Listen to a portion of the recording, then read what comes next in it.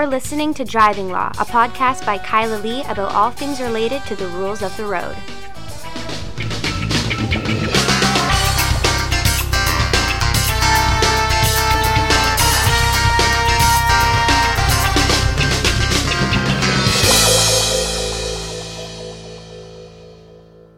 Hello, and welcome to another episode of Driving Law. I am Kyla Lee at Acumen Law, and with me, once again, my co-host, Paul Doroshenko. I think this is the latest that we've ever recorded the podcast. It's already Friday afternoon. Yeah, at 4 o'clock. It's been a day. Wrigley's anxious and he wants to go home. It has been a day. It has but been. You succeeded in two driving 2 prohibitions. IRP hearings today. Yep. So Yep. Good for you. Yep. Resolved a criminal file as well. Lots of work. Yeah. So. Well. Speaking of people who are having a day, let's talk about people on Vancouver Island right now. Oh my goodness, they're having a day. Yeah. So, I mean, the forest fire situation is not going to get better. It happens to be raining right now in Vancouver, which is Good, and right now very rare. Looking at the forecast, it's not going to be raining again for a while, and it hasn't rained for like a month. Mm-hmm. And the forests are like bone dry. And so we've got a fire on Vancouver Island right now, which is got some highways closed. Do you know which highways are closed? You're the island gal.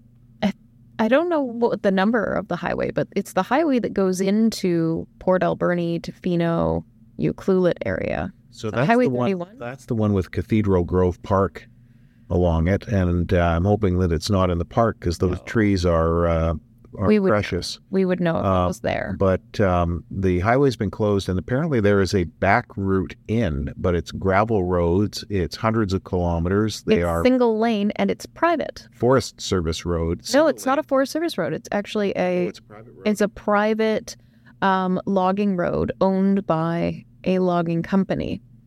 So it's not a Forest Service road. And people have been saying, well, the government should be opening this road up so that people can get in and out of the community, they can get things that they need. But the government has said that they're not going to they could compel the company to make the road available. But it is being used. I heard on the radio it is being used. It's for essential services. Essential services. And the only way they can get vehicles in there was with a pilot vehicle. So, difficult situation, and this is a problem in much of BC. And if you're in the rest of the country, you're probably thinking this is absurd because there's more than one way to get into most communities. But we discovered, or at least it was brought to our attention when we had the flooding 2 years ago in October, November, in the valley here and all over BC, when the Coquihalla was basically wiped out, that we have really limited routes to get around to certain parts of the province. Many places there's only one road to get in, and it's purely a result of geography of our mountains. And you think about the mountain passes that were originally that the indigenous people knew about and brought the first Europeans through. Those are it in many places. Yeah, and this raises an interesting question. I mean, yesterday Mo and I talked about this on Soapbox Social a bit, about whether this sort of forest fire situation is the new normal. And it is. And Mo made a really good point, which is that you have to, if the government recognizes that this is the new normal, that this is what it's going to be every summer, and this has been every summer for the last 5 years with increasing worsening. Well, we had one summer where it wasn't really bad, but the rest of the time it's feels like the surreal end of the world. Yeah. It's smoke like this. Yeah, I mean, it's like a scene from The Last of Us. But if that's the situation that we're in, then we have an obligation to build the infrastructure to get people more ways to access their communities and more ways to leave their communities. And we've seen infrastructure problems with roadways before. When the flooding happened, we had the entire sort of lower mainland of BC was cut off from the rest of the world by road. Yeah. And also the export of goods from the lower mainland of BC. We grow food. We grow food all winter long here, and we export that to Alberta and the interior of BC. No, it's going to be a problem. The other thing is preparing for these circumstances. You know, the gas stations in Port Alberni are going to run out of gas. Mm-hmm. The gas stations in Ucluelet and Tofino and those places are going to run out of gas. And it won't take long. And then what happens when you need to get up and go and you've got no gas? Well, you can't get up and go. Yeah, and you burn to death. There you go. Like it's well, if it's a forest fire coming at you, yeah. That's what I mean. Another issue. But I mean, just to survive and get around in your community if you're isolated. Mm-hmm. So is the government going to have to look at ensuring gas stations have twice as big tanks in these locations where they already regulate that. Gas station tanks are heavily regulated. One wonders. But this is climate change, of course, related. At least that's what we're told, and it makes perfect sense that it would be. But one way or another, even if it isn't, we see the increasing number of these significant fire incidents, and we got a problem. We do have a problem. I think BC needs to craft better legislation overall to deal with the human causes of fires. Like, even though we've had fires that are obviously just natural wildfires that start, which happened long ago as well, we also have a lot of human-caused fires by people being negligent. And I don't think our restrictions and our regulations on that are strict enough. And if we increased the penalties for doing things that cause these fires, we could subsidize the cost of the infrastructure changes to our road systems that we need to make these sort of the roads better to respond to climate change. I disagree entirely. You know, and I know that fines don't deter people from bad behavior for the most part. This isn't about deterring people. This is about taxing people for the cost. Well, what are you going to get $2,000 out of them because they started a forest fire by mistake? This does not discourage them. And remember, we are in a province where there used to be a sign where there was a noose hung saying the person who did this should be. Maybe they should put the noose back up. Yeah, well, I mean, I don't know how you drive home that issue to people, but there's a greater population. There's more and more people who are going to be out in the forest. There's more and more people out in the forest with ATVs.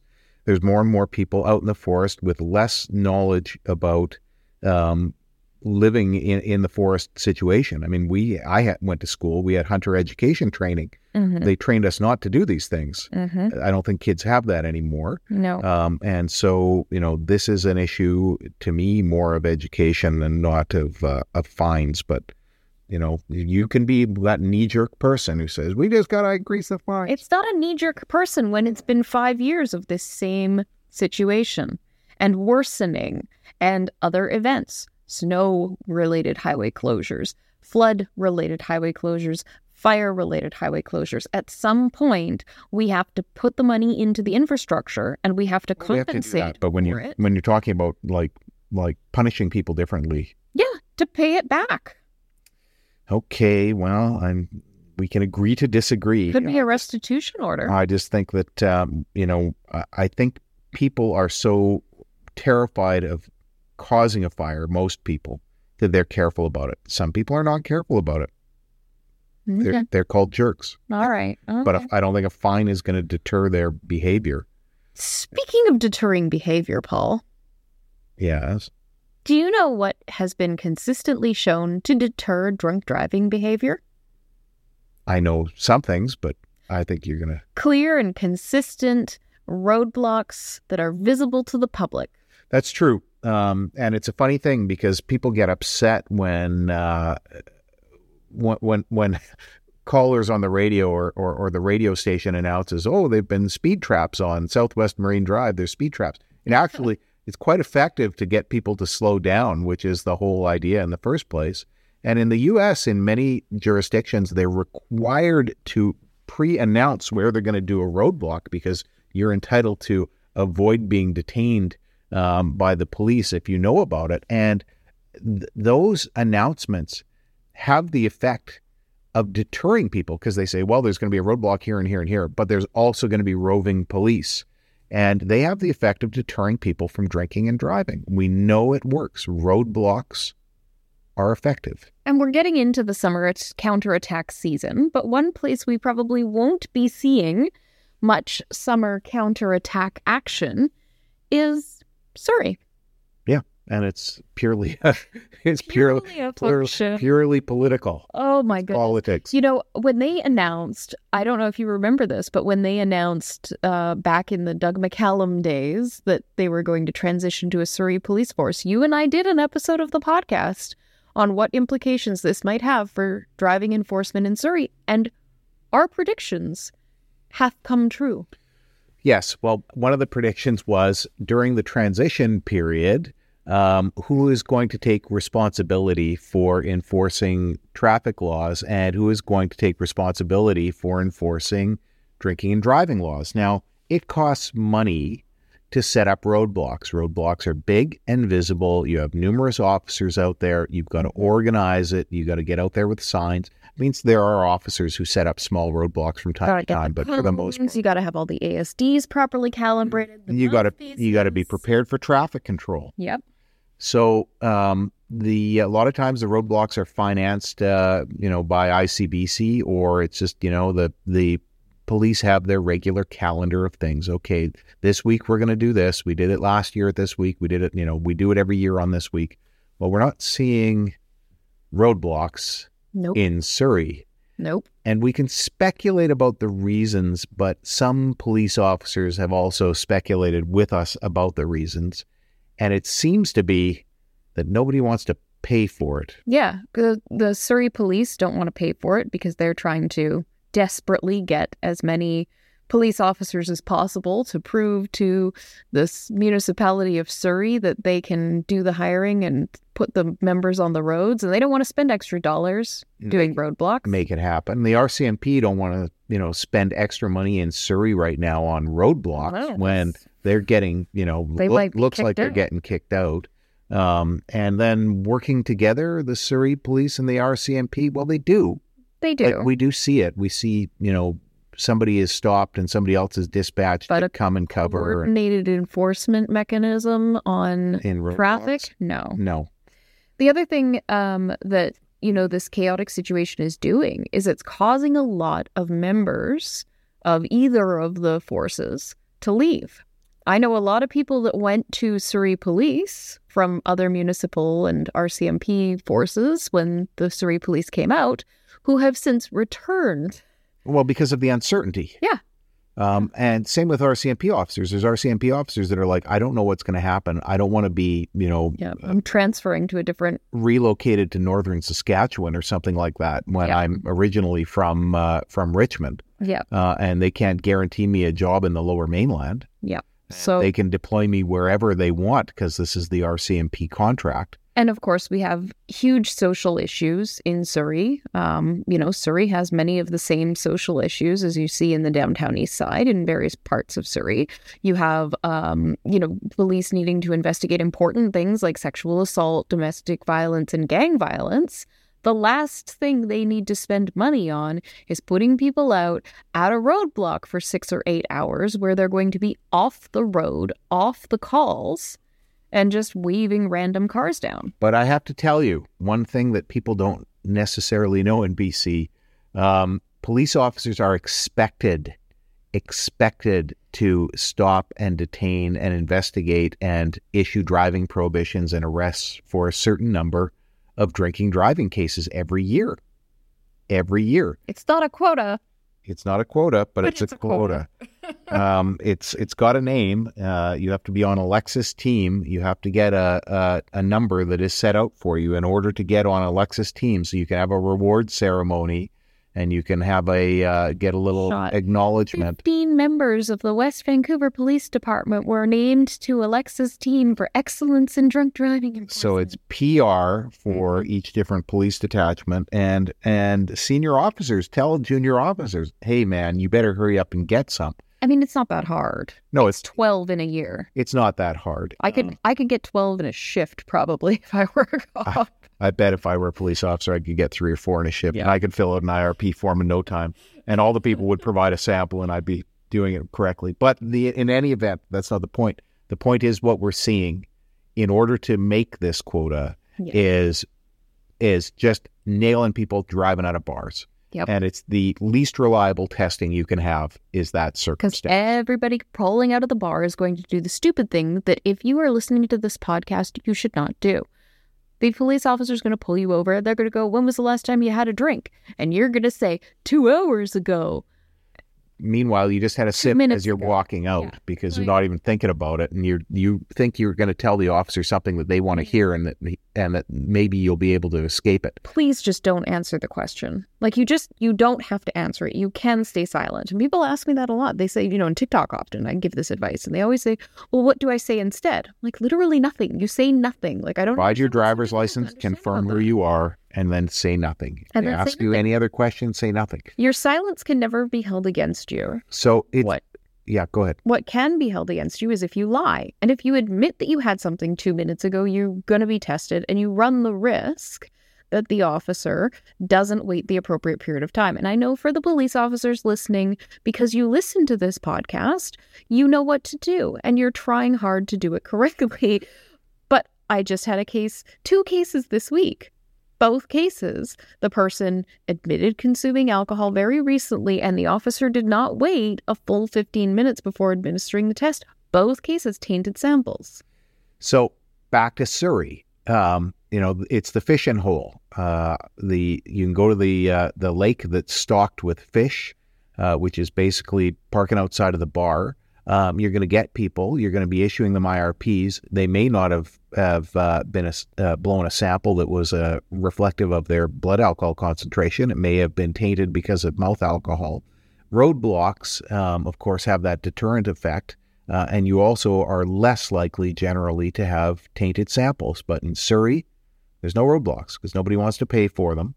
And police, in order to keep their numbers up, appear to be doing the old fishing hole, parking outside of the bars and getting people who are not truthful with them about the time of their last drink, and ultimately end up with a unreliable sample, and somebody who's punished who shouldn't be punished because it's an unreliable sample. And it's a Section 8 violation of the Charter to take a sample in circumstances where you know that it's not a sample suitable for analysis. But, if the person lies to you because they think that they're telling you something that's going to help them, then, it's not a Charter violation and they end up punished. Yep. Not So what people want to see. the other chaos that we see in Surrey that relates to driving law is it's impossible to get records. I'm trying to request breathalyzer calibration records, as we do, and I sent a request to Surrey Police. I see Surrey police officers performing calibration checks because I see them on the calibration check sheets. And when I sent a request, an FOI request, to the Surrey Police, which is a public body, the response I got was, oh, we're not the police of jurisdiction, so we don't have to disclose those records. Now, last time I checked, the Freedom of Information and Protection of Privacy Act didn't say that a public body is police of jurisdiction, but in fact, a public body. Yes. Publicly funded body. Yes. Just because you're not the police of jurisdiction doesn't mean you have some exemption from providing copies of your documents. And in fact, you are required to under provincial legislation. The RCMP has to provide documents upon request pursuant to federal legislation, although it is incredibly frustrating. Oh, it takes forever. And I can understand, like, the governments do not want to put money into FOI requests, but, you're going up basically against journalists, right? Yeah. And they've got the ability to report the story about how everybody's getting screwed. Well, when we write to get something from the RCMP, we pretty much expect it's going to be a year before we get a response. Yes.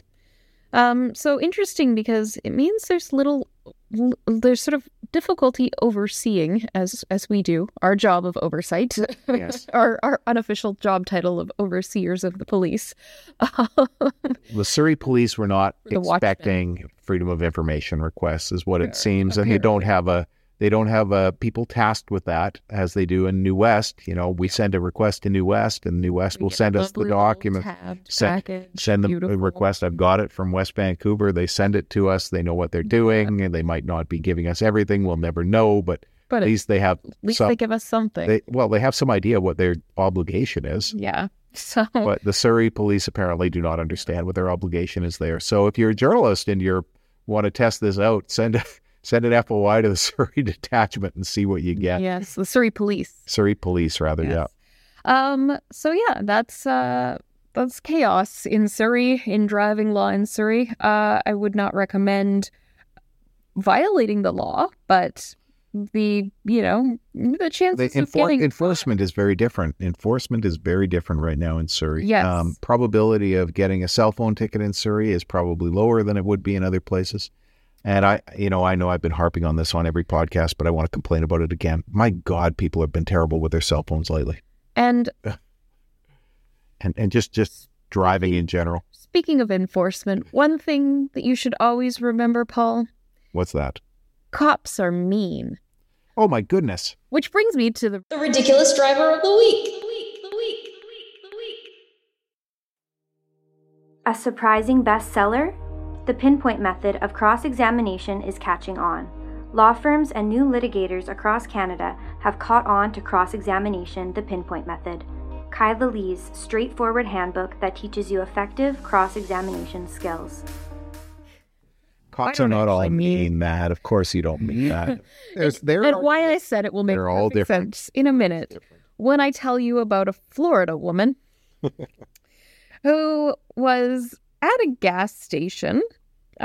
She pulled into the gas station after traveling 84 miles per hour in a 55 mile per hour zone, drove recklessly through the parking lot, then ran a stop sign, turned south onto US Route 441, which is like a highway that runs along the Florida Peninsula. And the police officer follows her. She gets up to 115 miles per hour. So she apparently wasn't aware of the police officer until she was in that parking lot. Yes. And then she sees the police car, and then she takes off. Takes off at like an extremely high rate of speed before ultimately losing control in a turn and crashing into a parked car. So you're expecting that she's like maybe got contraband in the car, or she's drunk, or something. Alligators. Sure. Yeah. I mean, it's Florida. Python under the back seat. Yeah. All things we've seen before. But no. When the officers arrested her and she fought, obviously, and they asked her why. Why did you run? There's just a speeding investigation. Like other than speeding? You were going to get a speeding ticket. She said, well, my uncle said that cops are mean.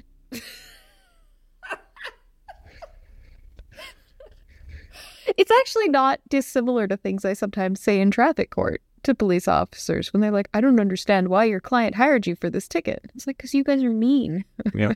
Well, police, I can tell you almost universally, if you're a police officer listening to this, our clients will contact us and tell us most of the time that the police officer was mean, or that the police officer was lovely. It's sort of the two extremes. Yeah. And it seems to depend as much on the person's personality as it is the officer. And there's some officers we get the same report over, right? Every time they say the same officer's mean, well, I'm assuming that officer was probably as mean. Yeah. People at the roadside. If it's consistent. The people just don't seem to understand their obligations these days.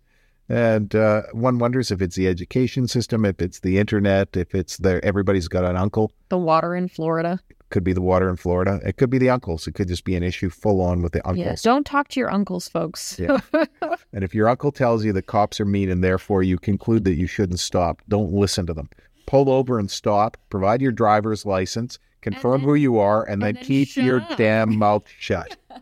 You know how you deal with cops who are mean? You don't give them information. Anyway. But yeah, I like joking with the police officers that they're mean. I don't know why.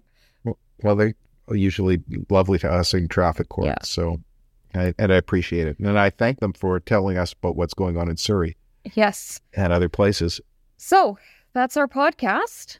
If you need to reach us about a driving law related issue, you can find us online at vancouvercriminallaw.com or give us a call at 604-685-8889 or tune in next week to another episode of Driving Law.